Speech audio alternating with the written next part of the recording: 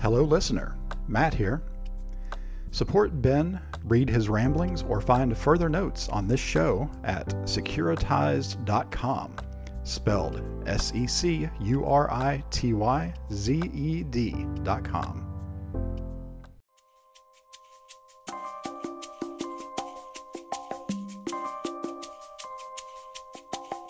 Hello, and welcome to another episode of The Sensuous Sounds of InfoSec, where we discuss all things information, all things security, and all things information security. I'm Ben Maliso. And I'm Matt Snoddy. I'm Raphael Fiedler. I'm Joey Police. And this week, gentlemen, I want to get up all in your business. Okay. Because we're going to talk about entrepreneurship, entrepreneurial stuff, being entrepreneurs, starting businesses, running businesses, being a business. And whose idea was this? Was it Rafty or Joe? It was Was it Matt? Matt, was it yours? It was my idea. Yeah. Was it your idea? The one I'm not going to give credit to. Matt, I think this is a really good idea. And I think we've talked on past episodes. We've delved deeply into Rafty's company, Safing, and their inception and implementation, and that was fascinating. And I think Matt was absolutely correct. You came up with this idea. You said maybe a lot of IT practitioners, as they're getting to be senior practitioners with some management experience, might want to go this route, and that we should cover it. Was that the idea, pretty much? Yeah. Because I know when I was cutting my teeth back in the 90s in corporate world, all of my colleagues in IT, we all had the dream of, oh my gosh, wouldn't it be great to just start your own business and get out of this rat race and get out of the cubicle and make so much more money? Because we would see what the consultants were making. We would see, even as contractors ourselves, what our parent companies were billing these companies for our time, and then what we were then netting in our take home, and how much less that was. So yeah, it always came down to money, but also just that freedom to be your own boss. And so that was I guess the linchpin or the spark that got me to start my own company back in 2000. So I've been at it for a while, but we all here own companies. I don't know that Rafi actually owns his company, but he's the CEO, and you're a senior partner, senior management, and you've been co-founder, right? Yeah. Yeah. So we all have experience with entrepreneurship. Gosh, that's a terrible word, entrepreneurship. I know, it really does not work. Yeah. So I just thought it would be interesting to see, especially from like a techie perspective, because we all have technical, geeky backgrounds. But we've also all made this jump into businessship, ownerships, management type stuff. And so I know that there's got to be lots of other people out there, maybe even some that listen to this podcast, that might be thinking about it or have had an idea of doing it. Let's just talk about our experiences having done it. Outstanding. And so let's start with you then, Matt. How's that dream coming of doing less work and getting paid more? How's that working out for you? The joke is I went from having one boss to having 300 bosses. No, but I think it's expound on that. Drill down on that. For those who are in the trenches today, earning a paycheck, what do you actually mean when you're saying that? And I don't mean dumb it down. I mean, explain to me like I'm either an IT tech or an 8-year-old, because they're about emotionally equivalent. Right. So when you're an employee working for a company, big or small, you have a boss, and that boss is who gives you your marching orders, your day-to-day tasks and stuff like that. When you're out on your own, you're a consultant. Yeah, you don't have a boss per se. I own my own company. You guys all own your own companies. I don't have anybody that I answer to, except for the client. The customer is who is now my boss. And however many customers or clients that you have, they effectively dictate your time management. And so that's why I said, you go from having one boss to having 300 or however many clients that you have, because all of a sudden, and Joey can speak to this as well, we get calls in the middle of the night. We get calls on weekends. We have to, remote in at 5 a.m. to do stuff, because it's all in the name of the job and providing good service. But there's also the benefit of it in that, we do still call our own shots when it comes to actually running the business, and whether we want to take the calls, whether we want to take on the clients and their headaches and stuff like that. On a previous episode, we talked about troublesome clientele. You and I, Matt, I think was the show. And we talked about tax. We talked about the joy of firing asshole clients and how we rarely get to do that, but that is sometimes necessary.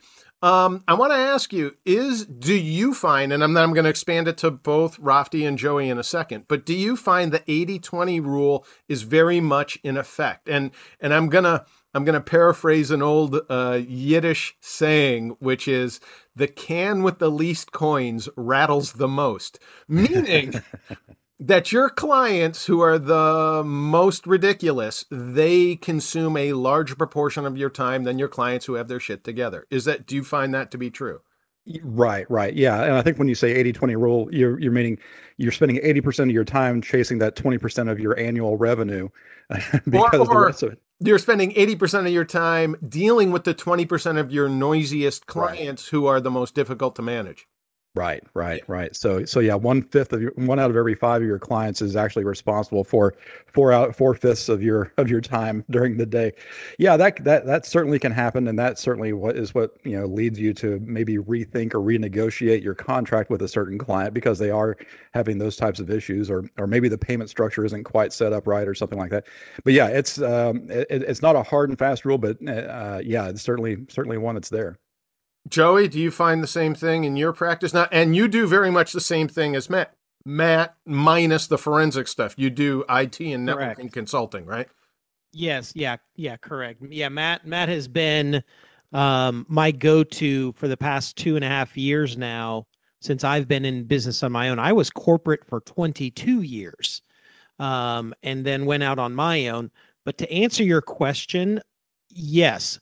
I have found that the ones that are less likely or more restrictive with funding to put into their technology and security are the most high maintenance individuals versus the ones that actually say, we know how important it is. It literally is the backbone of our organization. Therefore, we trust you. Here's a healthy budget, and they don't question. They just say, do what needs to be done. And those are the clients that I have found, and Matt will probably agree, run the smoothest. And we do what we need to do in order to get the job done. Rafti, Now yours is a little bit different because your customer base is very similar to mine, where it's the end user who's the customer. I don't think you have any corporate or organizational clients yet, do you? Okay. No. Do you...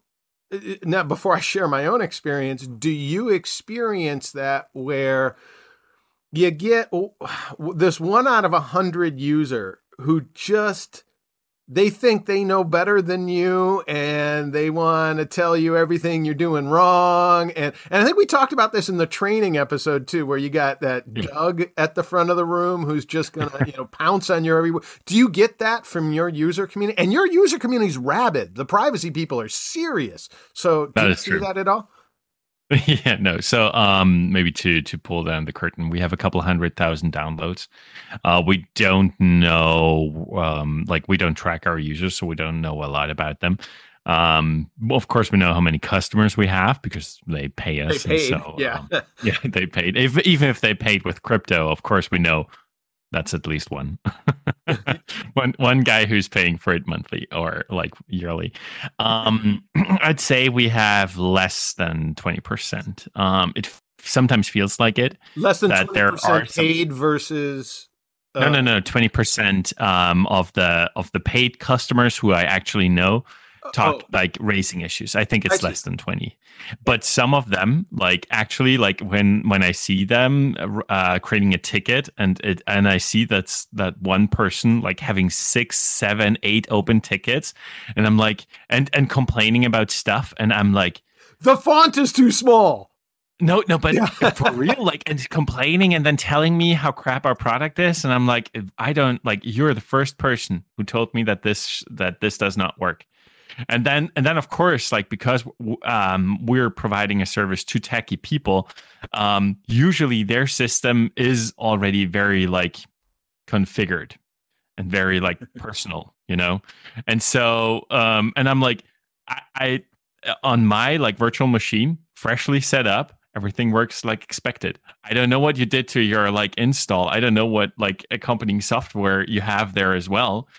But typically it's those people who have like already 5 things which all do the same thing, and then they try to lob on the 6th with our software, and I'm like, okay. And what we actually started now is we enforce a more like that priority and the community support thing. So we already set this on our homepage, and we now charge for priority support. And I feel more at liberty to ignore people who don't pay us anything.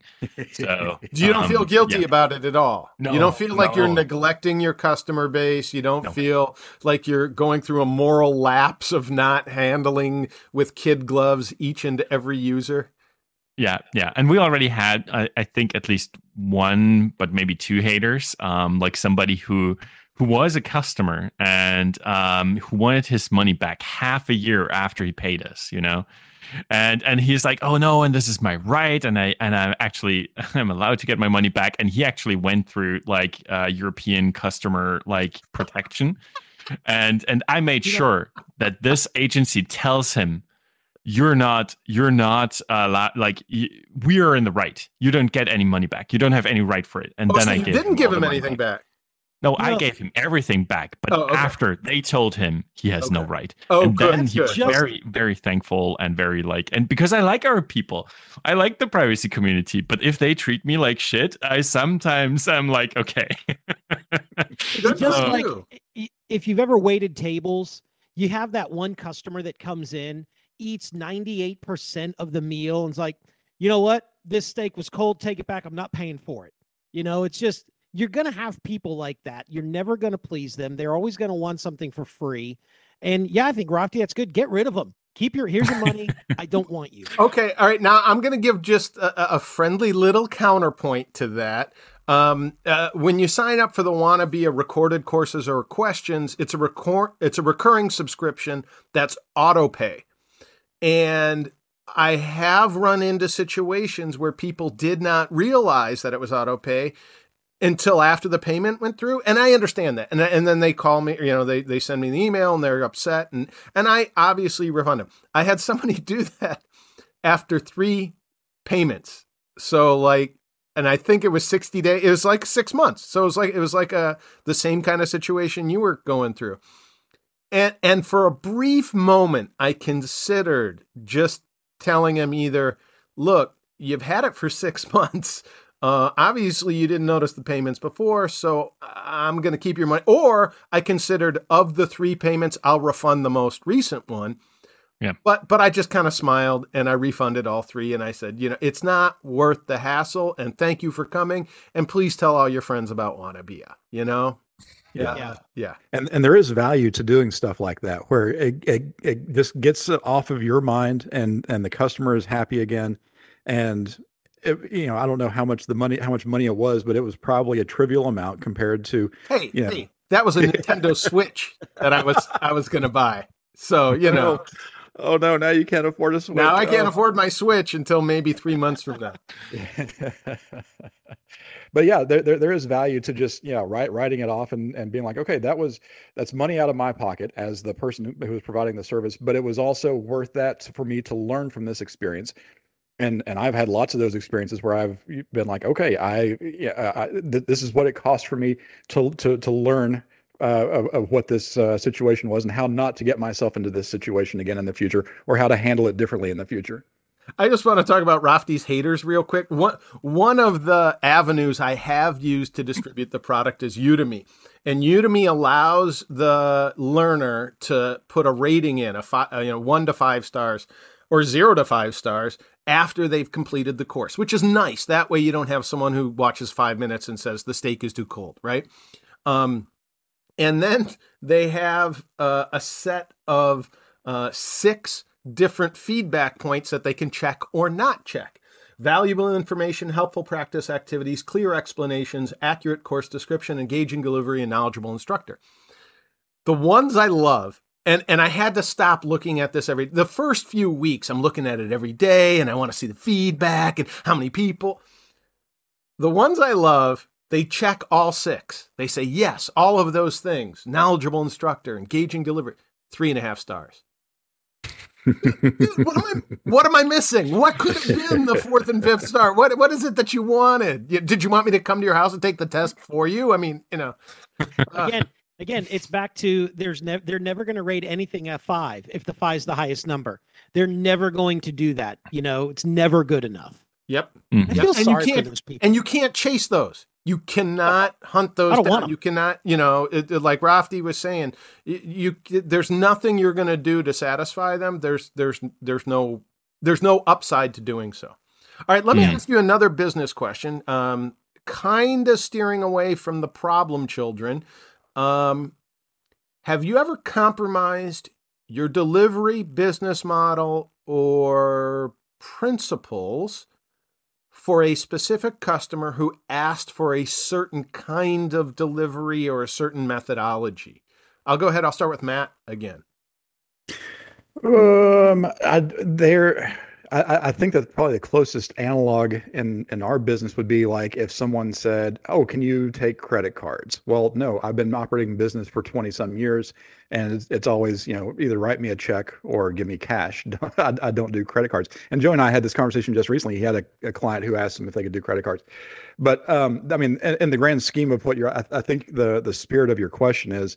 No, that's a good one. That's actually what I was talking about. That's the sort of thing. Now, if a client came to you and said, "We're a $250,000 business, we only do business through our credit card because that's our accounting practice," and I'm talking $250,000 of IT business for you per year, not they're a $250,000 business. Would you bend over to happily take credit cards? Yeah. I would happily take credit cards. There you go. Okay. See? Yeah. Obviously that it's different if it's somebody who's paying you for 1 hour versus $250,000 a year. I think you'll make a lot of adjustments to your business model for that type of work.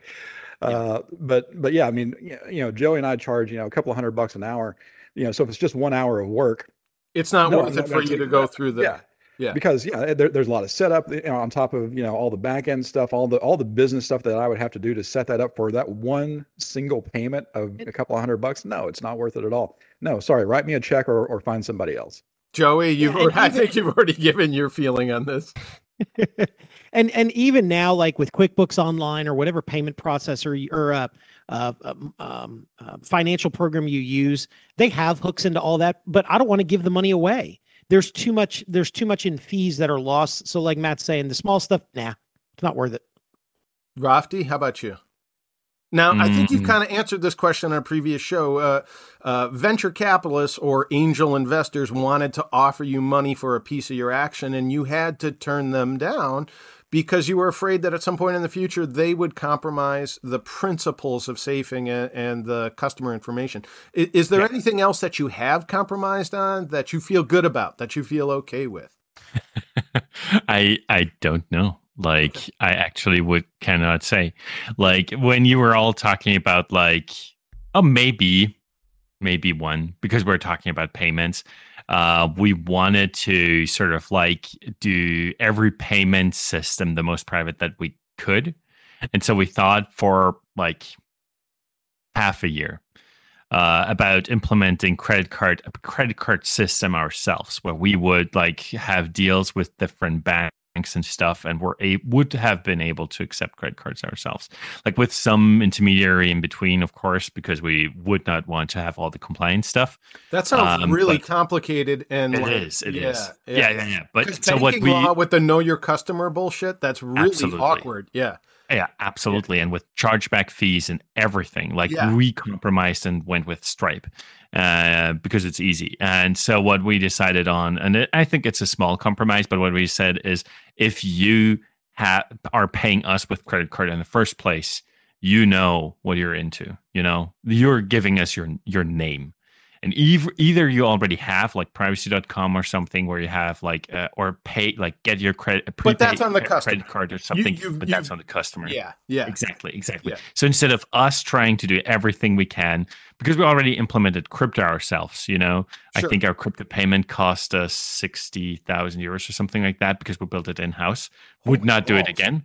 Would not recommend anybody to do this. Yeah, no, I know. It was like, yeah, no. It was one full-time developer for a year and a second one doing reviews and stuff. So I'd say it's about 60K euros. No, it was way too expensive. Would not recommend. Maybe a tip here for everybody starting a business. Don't do everything yourself. But now, of course, like I'm thinking of maybe selling this. We built this. That's great. Cool now thing. You have another product that you didn't know. I know. That may end up being the killer app, not the actual Portmaster itself. That's you're I think what was it? Slack was actually a chat in a video game or something like that. And now it's a very successful business. Like AWS was about the extra servers they had for selling the books each year at Amazon.com to handle the holiday spike of customer traffic. It's amazing. It's utterly amazing. Mine is this one's not a payment thing. Strangely enough, I had a customer come to me and said they wanted a 5-day class.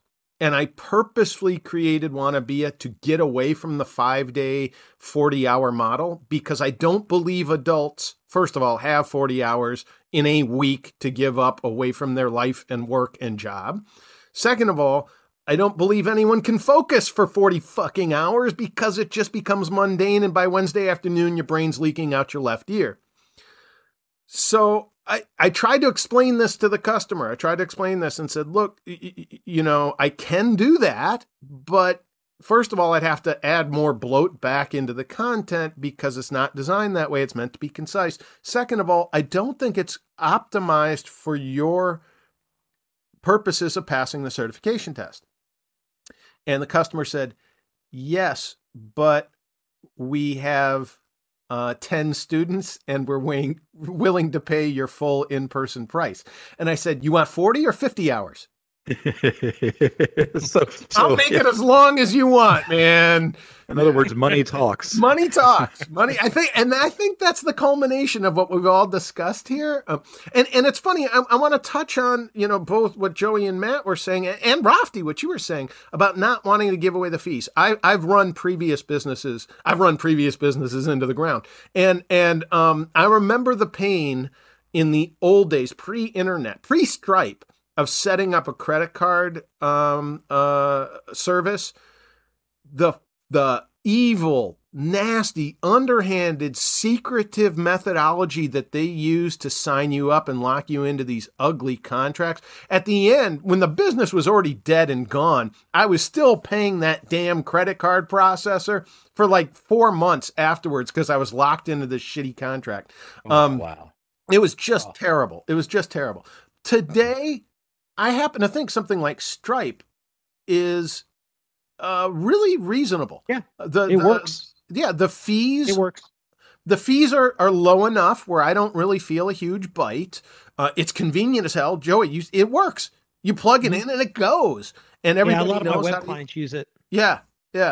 And it scales even for the low price. Most of what I'm selling is $20 a pop.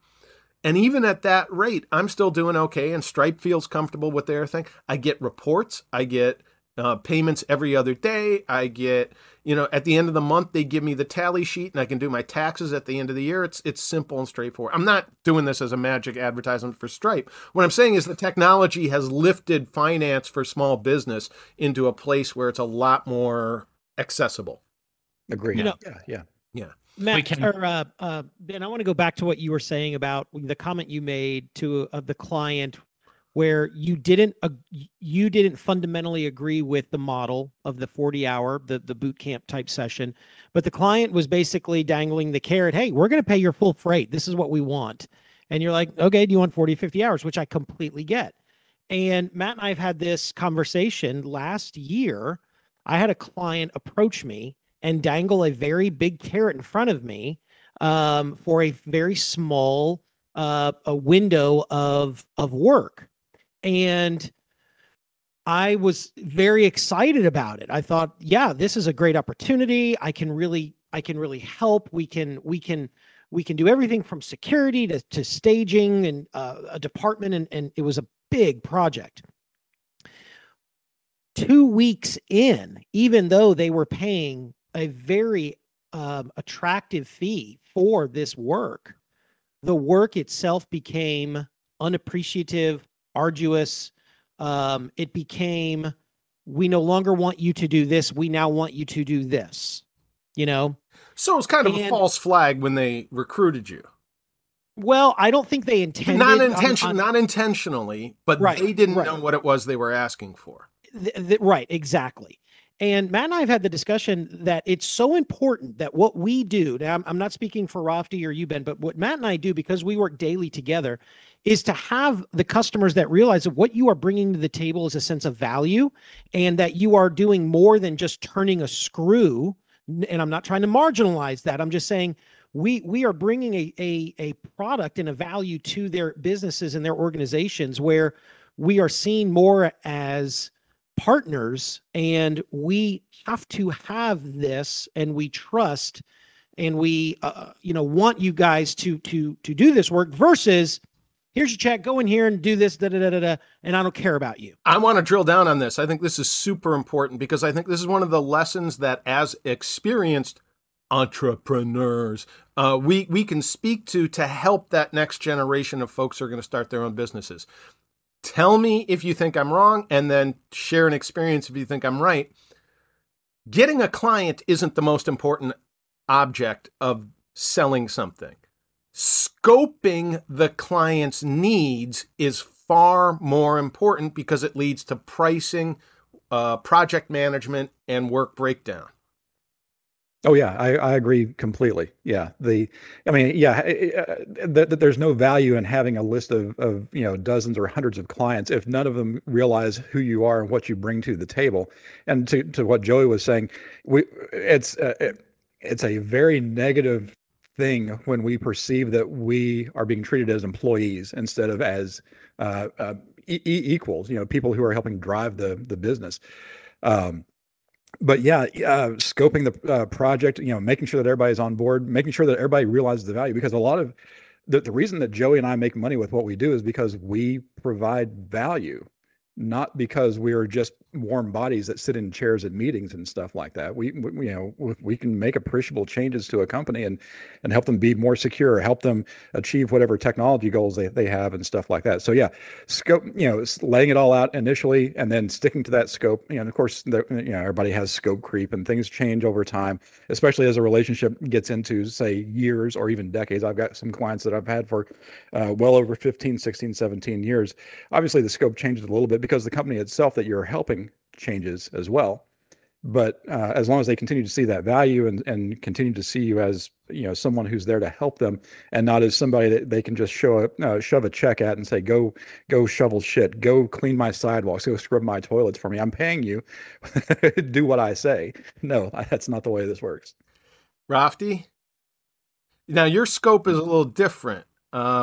So maybe that is a lesson we learned because when we talk about scope and we're developing a product, I think the topic of minimal viable product comes up a lot. And, there you go. And that's what I think that piggybacks well on your crypto payment thing, where you thought you could do everything, soup to nuts, the whole vertical integration all in one safing Austrian package, all your Australians together. Did you realize that working focused is going to be more beneficial than spreading all your efforts?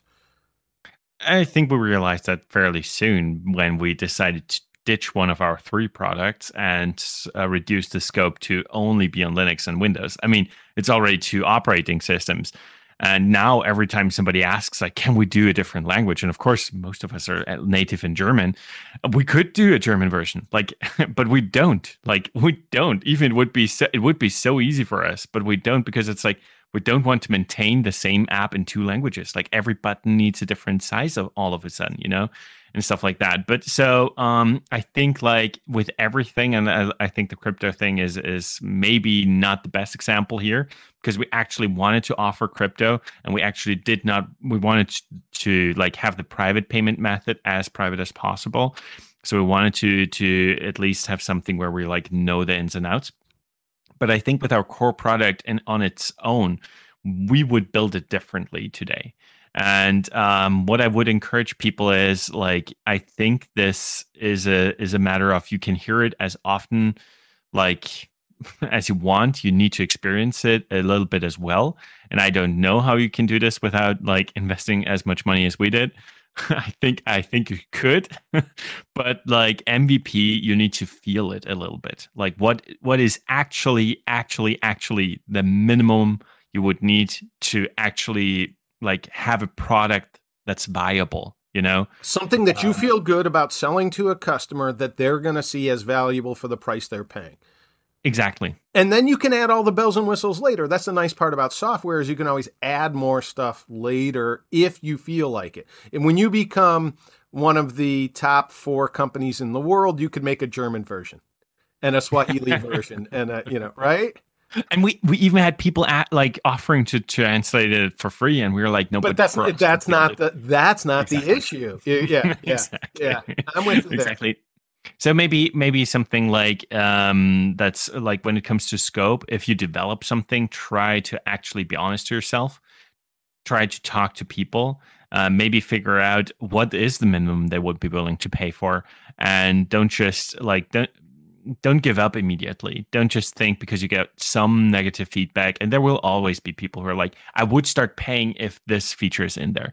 And I sometimes confront people who write stuff like that, and I'm like, you're praising an email full of praises where they're like, I love Portmaster this and that, and the basic product is free. They're using the free version. Yeah, okay. Exactly. And then if you would only add this feature, I would start paying. And I'm like, you wouldn't. No, you wouldn't. No, maybe that person would, but there would be so many other people who wouldn't. And I'm like, cool suggestion. Thank you. We will consider it. And if you already praise us that much, 2 things: either consider sharing to other people, because that's of course important as well. It's advertisement. And the other thing is just like, we have a €3 tier for exactly that. Like people who just enjoy the product itself and who would give us some money. And it's like €3 per month for product support, or like 30. Exactly. Almost like that. Okay. All right. One of the things that is often true for entrepreneurs is that before they get to the thing that they consider successful, either self-sustaining or profitable, or the large company that they end up with, they have misstarts, they have misfires. They stagger and stutter on their way there. They try 2 or 3. I think the average was 7 for the people who build, the Fortune 400 companies or whatever. I wonder, have any of you had missteps that you thought were going to end in collapse? Was there a venture you tried that you had to stop at some point? I'll go ahead and start with Matt again. When I started my company, I was hungry. I was going to do whatever it was going to take to make it be successful. Now, that being said, I knew also that I needed money. I needed cash flow. I needed money coming in so I could. How much runway did you have? How much padding? How many months? How many months? I'll be completely honest. I started my company and I had maybe $4,000 in the bank. And so that's like 8 months in Kentucky for getting a house and food, because you get possum's cheap, right? Raccoon. But I also knew that I needed to get my name out. And so I needed to start advertising. I needed to start, even though my overhead costs are super duper low, because it's essentially just me and a laptop or a computer. I also had cell phone bills, but I also needed to, I need to get my name out, because you need to get your name out beyond just your family and your friends. That's the linchpin to being a successful business. And so I had to start advertising. And so I bought radio ads that advertised my company. I got I did a direct mailing to like 2,000 small businesses in the area. And so that depleted my money really quickly. And so I needed to get something going. So what I did was I created a sub entity of Network Therapists, and it was called Dr. Digital. And Dr. Digital was geared towards the home computer user that needed tech support. So it's kind of like a Geek Squad type thing, but I would come to your house and I would fix your computer or fix your internet or whatever it was. So how network much therapist. porn viruses did you see, man? Ooh, holy moly. A lot. I've seen plenty. But so I started up Dr. Digital as kind of a subsidiary, whereas Network Therapist just focused on business to business type stuff. But just because I needed the money, I needed the cash flow. And that got really tiresome really quickly. I believe. But it kickstarted the company, and I was able to take the money that brought in and then pour it back into Network Therapists. And so eventually it led to where I eventually dropped Dr. Digital altogether. I think Dr. Digital stuck around. I even had a logo, had its own website and all this kind of stuff. But I think Dr. Digital stuck around for 2 or 3 years, and then I stopped using it because I was like, okay, I'm finally to where I'm comfortable and just doing business to business and not dealing with the home user, the Geek Squad type customers. Which is not to say that here I am, sitting in front of you, that I don't still go to people's homes, and usually like CEOs' homes or presidents of a company. They're like, "Oh, can you come fix this for me?" or something like that. Yeah, but you literally had to take a second job. You had to start a second business to support your to support the first. Yeah, the one that I knew I actually wanted to do. Yeah, I had to eat eat a shit sandwich and work with the general public for a few years so I could get it going. So from that perspective, it wasn't really a failure. It did exactly what I wanted it to do. But yeah, I had to do something to get the business up and running. It was bootstrapping. That's pretty impressive. All right, Joey.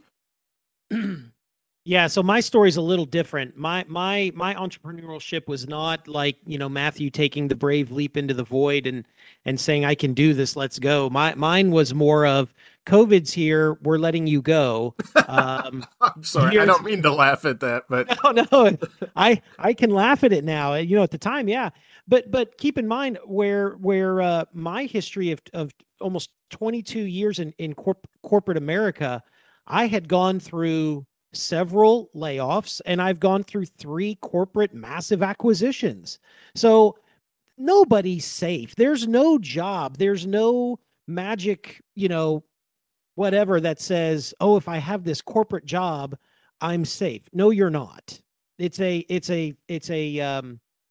what's the false sense of security. Thank you. It's a false sense of security. So I think there's a lot of people at Apple, Microsoft, Twitter, Google that will all agree with you right now today. Yeah. Yeah. And I remember when my CEO, who was just amazing during that COVID transition, and she sat me down and she said, look, here's your runway. I'm going to give you, I think it was 3 months. That's nice.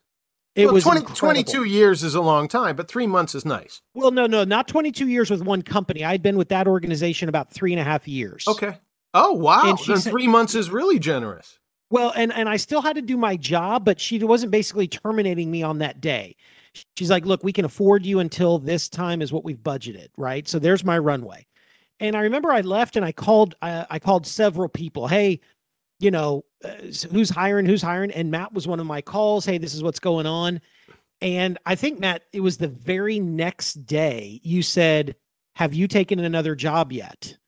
And I said, no. And he said, meet me for lunch. Can you meet for lunch? And I was, yeah, I can meet you for lunch.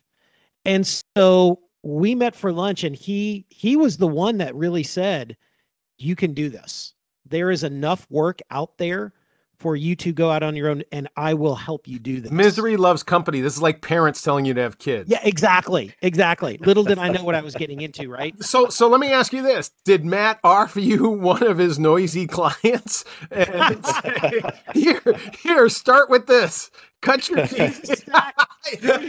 Here's a sandwich. No, but go ahead. Well, I was going to say, yeah, Joey actually, his transition to starting his own business was so fortuitous because I had an opportunity with a major client of mine that they wanted for me to take them on. They were too big for me to take on by myself, but if I had help, I would be able to take them on. Joey called me up and says, "Hey, I'm being let go because of COVID and all this stuff." And I said, "Okay, if you want to hang your shingle and be a consultant, I'm not going to hire you. I'm not going to have you as an employee. But if you want to start your own company, I will bring you on as a subcontractor with this other customer of mine, and I will get you started right. I mean, you won't have to do any of the eating shit sandwiches like I did and starting Dr. Digital and doing all the homework and stuff like that. I will hand you clients on a silver platter if you do this." And so the answer or the message to all of our wannabe business owners is be friends with Matt. Friends with Matt. Yeah. Yeah. Matt kept bread on the table. Matt kept bread on the table, which was amazing. And he got to a point where he's like, just stop thanking me. Would you just stop it? I hope when you guys go out for Indian food for lunch, he never pays, right? Not very often. Not very often at all. No, but here's what I would encourage anyone that's on that cusp, right? And Matt and I know a guy.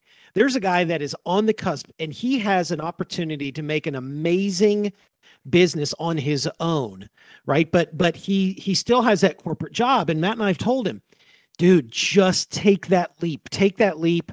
The work is there, especially now. I mean, we're in a day and age where there's so many job opportunities, right? But I would tell anybody that's on the verge of thinking, you know what, I think there's something there. I can do this. Do it. Take that leap, because I should have done this 5 years ago, if not longer. Awesome. I love that story. Matt, you wanted to add something there. I was just going to say the best. There's an old joke. The best time to plant a tree was 20 years ago. The second best, but the second best time to plant a tree is now. I always say the best time to start a company is 20 years ago. The second best time is now. Just do it. I like that a lot. That's really good. I'm surprised, Matt. You're like smart today. I've got a question. I wanted to hear Rafty's thing, and then Rafty. Yeah, go ahead. And then I was going to jump back into your thing for another question, but I'll come to you first. I'll let you go before mine. Rafty, go ahead. Did you have any faltering missteps? Did you start a business you didn't want?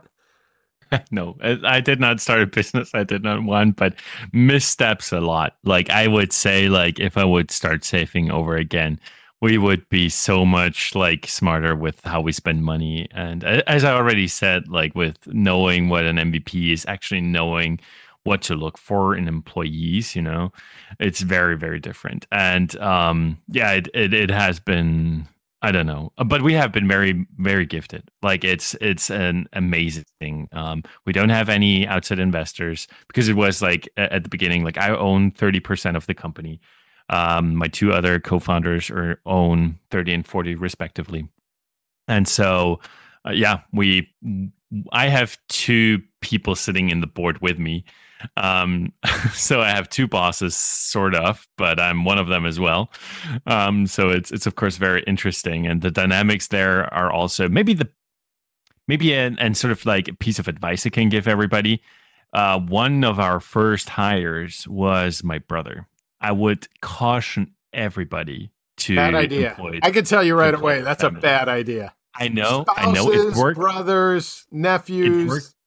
It worked for years, but we only he left the company like this month, and it was a very interesting time till then, and we can talk so much better now again, about even about saving, but before that it was always and I could not talk to basically anyone in my family about anything, because eventually somebody would slip something and then he would know as well, and it's not for him to know. And then it would make the round. And so, and I was so not going to be a leak for anything. And so, I would caution everyone to work with family. And I know there are people who are starting a company with their spouse. Maybe that works. I cannot tell you. My mom has asked me to hire my wife a couple of times, and I'm like, no, absolutely not. Good.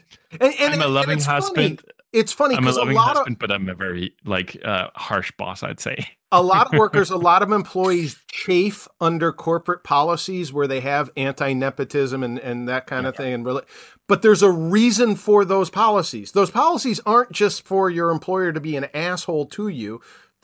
the policies are there because in the past it's been demonstrated time and time again there's a reason for the policy. Okay, now we're bumping up against an hour. I want to keep going, and I know Joey's got a question. I got 2 questions. Are you all comfortable continuing?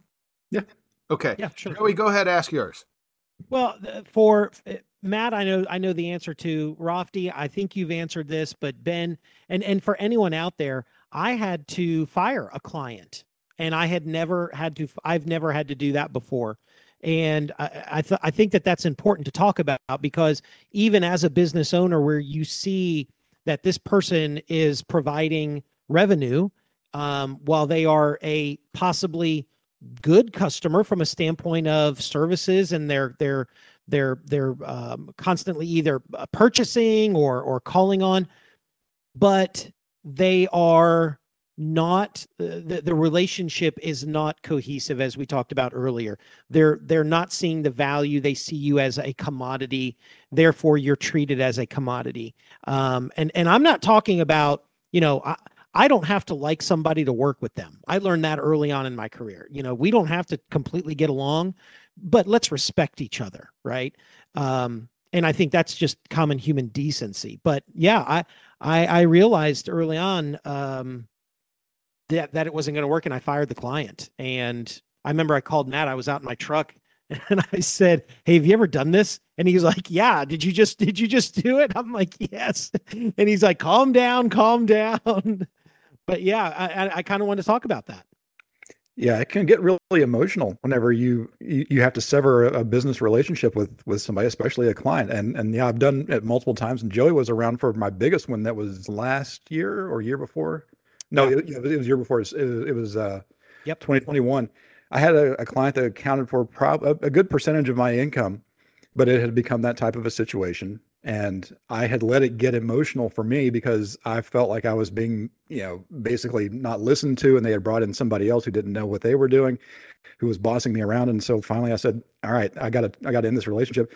And it was hard. It was it was tough because I didn't want to let them go, because I actually liked some people there, but I just didn't like this one person who was being assigned to be my liaison.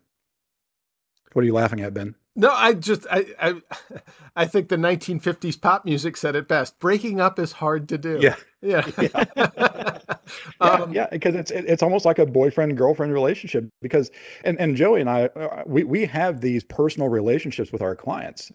Part of the reason that they see value in us and they like us is because we are personable people. We're not the typical stereotypical tech guys who just don't have any personality. Just scream, move. But we actually understand business, and we actually want to, we put ourselves into our work. And so it does become personal at some point with some of these clients, especially, again, as you build relationships over years. Yep. Yeah. Rafti, have you ever had to fire a client? I mean, I don't think you're in that position. You just send their money back, click, click, click. They don't exist anymore, right? Right. Exactly that. In my current business, I'm that way. I didn't answer the previous question, but I have crashed and burned several businesses in the past. And in one of them, I had to fire a customer. And that was the ending of the business, and it was absolutely essential. And they were very upset. And I pointed out in the contract where I said, you weren't doing what you said you were going to do. Therefore, I am not stuck doing what I was going to do. So, yeah, that was a tough one. Okay, I had two other questions. Well, Ben, you kind of glossed over. You buried the lead there. So you crashed and burned a couple of other businesses. Did you learn anything from your experience? Evidently not. I'm trying it again. But are you making changes to your current to your new venture based upon the problem learned? The problem is if you've been married 7 times, problem ain't the ones you've been marrying. If you walk down the street and you see an asshole, then you saw an asshole. If you walk down the street and everybody sees an asshole, then you're the asshole. All right. I wanna go back to the Matt Joey springboard thing. Where you knew Joey, you knew he could do it, and you were willing to bring him in as a subcontractor. Mm-hmm. And you encourage other people to do this and step forth. have you've been approached by others who've asked for the same accommodation, and are you ever concerned, or do you ever have in the back of your mind this risk of promoting a bad seed, where someone asks you to take part, but you're not comfortable having them represent your goodwill? Joey, you 100%. And I'll speak real quick, and because I know Matt probably wants to add to this. I think the reason why it worked between Matt and I is we had 20 years prior to this. We had known each other for easily 20 years on a professional level, working in different avenues of technology, working in the Microsoft users group together. And so we had history. Matt knew that I was competent. I knew that Matt was competent, and more importantly, trustworthy. And I think that's why it worked. So to answer your question, Ben, no, I would be extremely reluctant if someone said, "Hey, would you bring me on as a sub?" and I didn't know them. And absolutely not. I'm going to be very honest with you, because the nature of our business, we hold the keys and so much information for our clients. Yeah. It's critical. And I'm not going to jeopardize that. Yeah. It's too intimate. Correct. Matt, same answer. Yeah. And I can even expand that out to, like, I've been asked to have internships and bring on interns in my business. And I did it one summer, probably about 10 years ago or so. I brought in a college kid who was really, really interested in this type of work. And I said, okay, I'll bring you in. And it did not work out. It was terrible. And for a lot of the reasons that Joey said, most of which centered around, I can't give you the admin passwords. I can't give you access to this stuff. And I can't send you out alone to these clients because they don't know you. You're not me, and you can't do the work. So yeah, there's so it's not going to be fruitful for either of you. You know, they're going to end up being disappointed that they're just getting coffee, and you're disappointed that you've got this puppy running around that doesn't serve any function. Right. Okay, so Rafti, the question is, if somebody wants to take part in what you're doing, and they might even demonstrate an aptitude for it, are you still reluctant to bring them in if you're not 100% comfortable about their attitude, their personality, their history, because they may misrepresent you or your company in some fashion? And I think you kind of answered that with the whole brother employee and the whole intern problem that you had. And go ahead. Safe Thing already had 2 interns. And we get a lot of applications, like a lot. We have it on our homepage that we're hiring, and this is partially true. There is no one position open, but if somebody fits, we will give them a shot. But yeah, so of the 2 interns, we did not hire any of them. It was interesting. We had I don't know, one of them was a friend of one of ours beforehand. That both of them, that's how they came in. Yeah, it's difficult. It's difficult, I'd say. Not knowing the people you hire makes it easier on my end, I would say. But I understand, on our perspective, we have it very locked down, and we can give them not bring the coffee, but we have programming jobs, and everything gets reviewed before it gets pushed and everything. So for us, I think it's a little bit easier to do, but my experience has been sort of bad. Just a yes or no on the follow-up to this. Have you ever been asked to give a recommendation for someone and you were reluctant to do so, either for them to get follow-on work or for applying for something? Or Joey? So yeah, this happened to me about 6 months ago. It wasn't like a written, letter of reference, but a company called me and said, this person has, listed you as a reference. And there's only 2 questions that I'll answer if anyone ever calls me for a reference. And there are only 2 questions that I'll ask if anyone ever asks me. Number 1, is the candidate eligible for rehire? And number 2, would you rehire them? And those 2 answers right there, the question and answer, tell you everything you need to know. It's all you need to know. Yeah. So that's how I answer those 2 questions. Matt? I don't give references very often or letters of recommendation or anything like that. I don't know if that means that nobody likes me or yes, that's what it means. Rafty, how about you? You ever been in that position? No, not so far. Yet. How about you, Ben? Yet. How about you with all your students? Good question. Yeah. With the did a student ever ask you? Endorsements aren't difficult. References are more tricky. And I usually try to decline politely by saying, I honestly don't know you that well. I'd feel uncomfortable giving you that reference. That's good. But colleagues, it's harder because I've seen some that it's not where I want to put my name behind. And that gets tricky because you don't want to be a dick either. But yeah. Okay. So the final question I had, and I think Rafty touched on this a little bit. Is luck a big part of succeeding in your own business? Matt? Well, there's the old trope. The harder I work, the luckier I get. It is directly proportional. Yeah, there's an element of luck. And, Joey kind of touched on mentors and stuff like that and having good people in your pocket. I think that comes into a big part of starting up a company. For years, I always said my best two friends when I started my company up were my accountant and my attorney, because they held my hand through a lot of the, getting, they couldn't do the technical stuff. They couldn't do the work, but they helped me navigate the world of business and got my feet wet.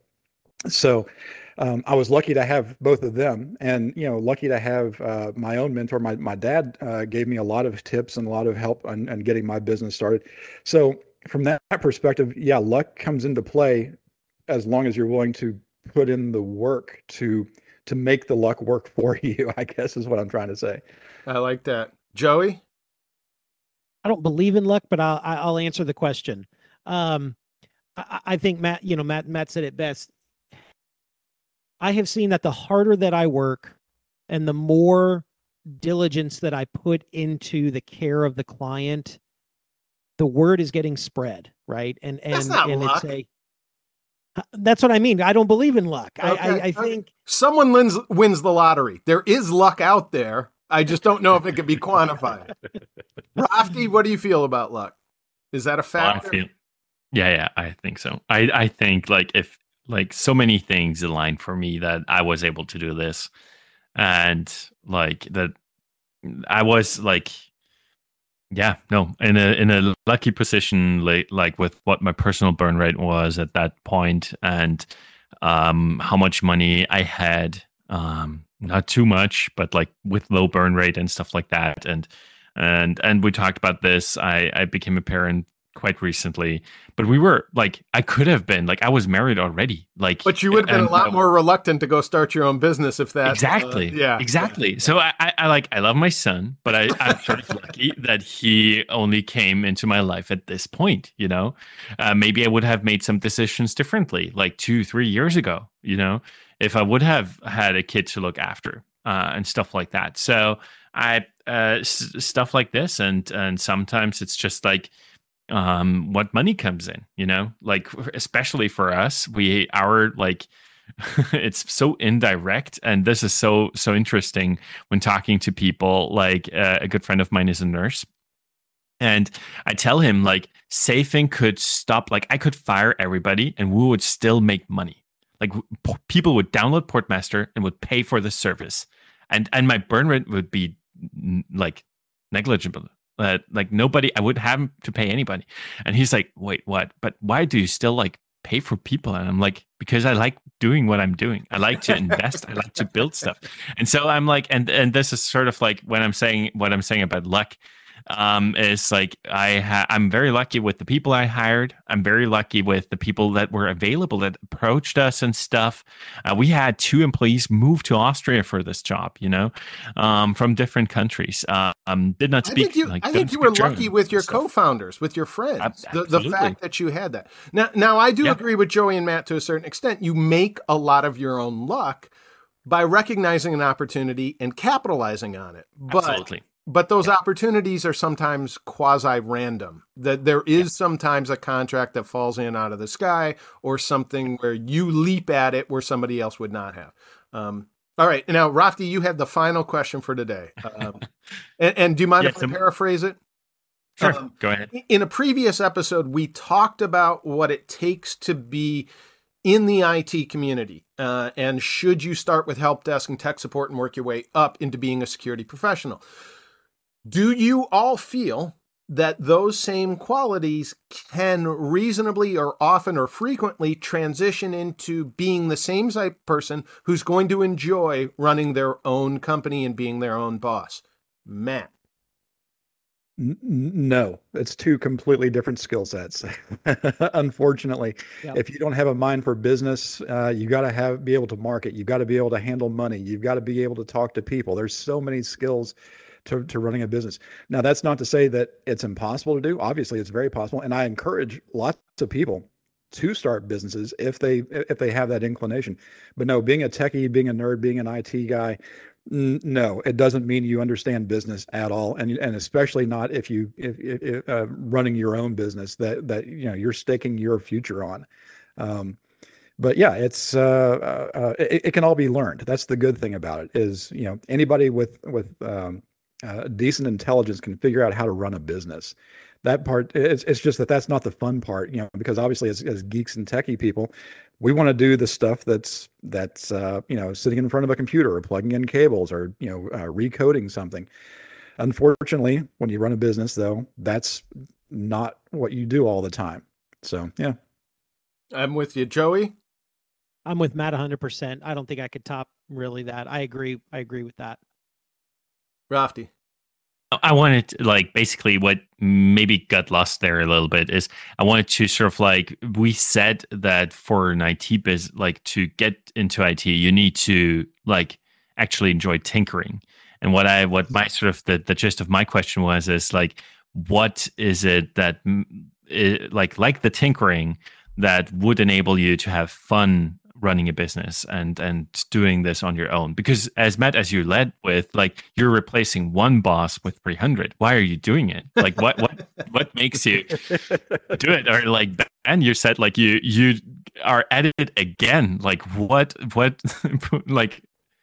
so what Rafti, in this so Rafti, answer the question for yourself. What is it about running Safing that makes it fun for you? Purpose. It's just purpose and having the ability to make a change, I don't, and also I think leading people to actually do purposeful work. I think this is also something that I like. Because when I worked earlier in a company, maybe that's just a little bit now a sidetrack, but just to get that story out, because we talked about bad customers, we got asked to sort of do a knowledge transfer to South Korea. And I told my boss, if you, they would be willing to pay tons of money. If you pay me just double my usual salary for 2 months, because that's how long this would take. I go to South Korea. At this point, I was not married and stuff. I'm I will do this. I have the knowledge, I have the skills and everything. I can do this. Just tell them how much it is and pay me what I want, And he still said no. And so enabling people like me, basically, who want to do that stuff to sort of help them and get to those places. This is why I'm doing what I'm doing, enabling people. And see, I'm far more cynical. You know what the fun part of running a business is? Cashing the checks. You can go on and on about purpose and finding meaning in life and doing good work and making people happy and all that kind of stuff. Yeah, I've been doing this way too long. I don't care about any of that stuff anymore. All I care about is what my bank account and how many zeros are in it. So you're it's like being a teacher who's doing teaching for the holidays and all the vacation they're having. Okay. Well, no, I will say this. I think that is a purpose too. I think money is a great metric of success. It's a great way to gauge how well you're doing and how well you're servicing your clients and fulfilling those relationships that both you and Joey have said are truly intimate and personal, even though they are transactional. And I agree with that too. I love getting those emails from students saying, I used your material and I passed the exam. Thank you. I don't think I could have done it without your stuff. That's great. I also like seeing the deposits from Stripe every other day and determining whether they really truly believe that my stuff was valuable or not. And I don't think there's anything wrong with that. I think that is a very good way to determine whether you're serving people, whether you're helping someone. The money is a good way of doing that. I'm going to quote Paul Newman from The Color of Money. Money won is twice as sweet as money earned. When you make the sale, when you accomplish the thing, when you finish the contract, there is something inherently good and fulfilling and affirming about getting that check. And it's not just having the money. It's not just what the money will buy. It is your self-worth. So I'm okay with that, but I'm a capitalist. Then was it the money, just to follow this up, like Matt, you said, was it at now you're doing it for the money, but was it when you had those $4,000, what was it that made you like start off? I was hungry. I was eating ramen noodles. And not to get it into too big of a sidetrack, but when I started my company, the dot-com bubble had just burst. I had just had a son with a woman that I wasn't married to. I had lost my job because my contract wasn't extended at the state government that I was working for. It was the worst luck that I could have ever had. And I had no other choice but to do this at the time. So, and I am grossly oversimplifying it by saying I only do it for money. Obviously, I get a lot out of it. I do find the work very fulfilling. I love working with Joey. I love working with my clients. I love, still figuring stuff out and tinkering, like you said, and all that kind of stuff. But by and large, if someone wrote me a big enough check, I would retire right now and never look back and think about it again. But yeah, that cynicism has crept in over the years, and just getting tired of the grind and the job and the stuff like that. I still love it. I still wouldn't want to do anything else. And I've told Joey many times, I'm effectively unemployable at this point. I would never be able to work for anybody else. I could never go back to the corporate world. I could never sit in a cubicle. And when Joey and I have long-term engagements at clients, we'll sometimes be on site at a client for say a half a day or most of a day. And by about 2 hours in, both of us are looking at each other going, we got to get out of here. We can't be sitting here. We're just itching to get back on the road or go do something else. Meetings are the worst. Even if they're billable, meetings fucking suck. Yeah. I agree. Maybe to add to this, I agree like 5 years in as well. Like I'm unemployable at that point as well. But like I could not do it for the money. I got no money out of saving for the first 3 years. Like, and this is part of luck as well. Yeah, 30. Yeah. Let's come back in 22 years and find out what you're saying. 15 years when you've got 3 or 4 kids. And you're absolutely. But I'm just saying I could not have done it for the money because I was not taking any money out for the first 3 years. But Joey, basically, would you say like you're now 3 years into it, or like 2 or 3? Like, and 2.5? Yeah. Would you say you're still employable? Could you go back? That's a great question. And look at Matt smiling right now. He's like, "Ooh, I want to hear this one." Am I employable? Probably not, because I've seen behind the wizard's curtain. Mm-hmm. I've seen behind the curtain, so to speak. And even if they were to pay me an obscene amount of money, no, because quality of life right now for me is so great. Yes, we're cynical, and Matt and I joke and we complain about this, that. But I love what I do. I love the clients that I work with, and it's on my terms. To be back in corporate, I don't think I could do it. And on a random Friday, you can fuck off for an hour and a half and record a podcast if you feel like doing it. And that's pretty awesome. We get a CPE for 2 hours now. Yeah, exactly. Actually, the increments are 15. You got to do point. That's right. That's right. Yeah. I thank you both. Thank all of you for all of this. This was amazing. And I think we could talk on this subject for like 3 more hours easily. Great. But you did not say why you went at it again and again. Like, Ben, was it all like, was it the passion of teaching? Oh, no. No, the other companies had nothing to do with teaching at all. Okay. Yeah, one was a toy company, one was a bakery in Honduras. So yeah, no, another one was a website. But I'd be willing to. That's take an hour just to unpack there. But I think it has to do with expounding on opportunities again. When the opportunity arises, you jump at it. And I wanted to close with that, talking about the luck. One of the things I forgot to mention is I had the great good luck to have the father that I have. Matt mentioned mentors. My father was a businessman his whole life and used to take me to work occasionally a few times a year, skip school, go with him and go on sales runs and that kind of thing. And he taught me some really fundamental stuff that really stuck years and years later, that I hope translates to how I conduct my business, such as good neighbors is good business, where, take yes for an answer. When the client agrees, shut the fuck up and get out of the room as fast as possible. Be quiet and walk away. That's right. The only thing you can do afterwards is screw the deal. You don't stay there. So I think that is part of the opportunity that I was able to capitalize on, and that's the sort of luck that not everybody has. And I'm very appreciative of that. All right, but yes, let's talk about more of this later on, especially if people like hearing this topic. I think there are a lot of people considering doing their own work.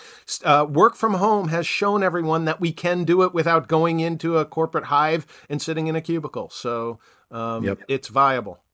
Thank you, gentlemen. Until next time, I'm Ben Malisoe. And I'm Matt Snoddy. I'm Raphael Fiedler. And I'm Joey Police. Catch us again next week for another episode. Oh, wait, I got to add just one more thing. By the time this comes out, we will hopefully have moved into public release beta for Wanna Practice. So if you're interested in practice questions for your certification exams, go to wannapractice.com. Until next week, I'm Ben Malisoe, and catch us again next week for another episode of The Sensuous Sounds of InfoSec.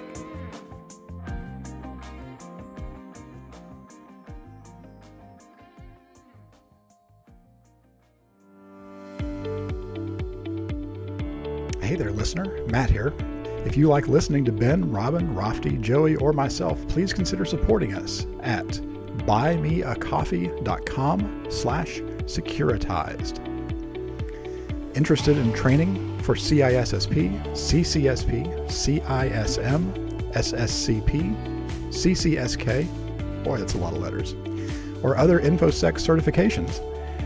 Go to Ben's website for all his training programs at wannabeacissp.com, and that's spelled WANNABEACISSP.com.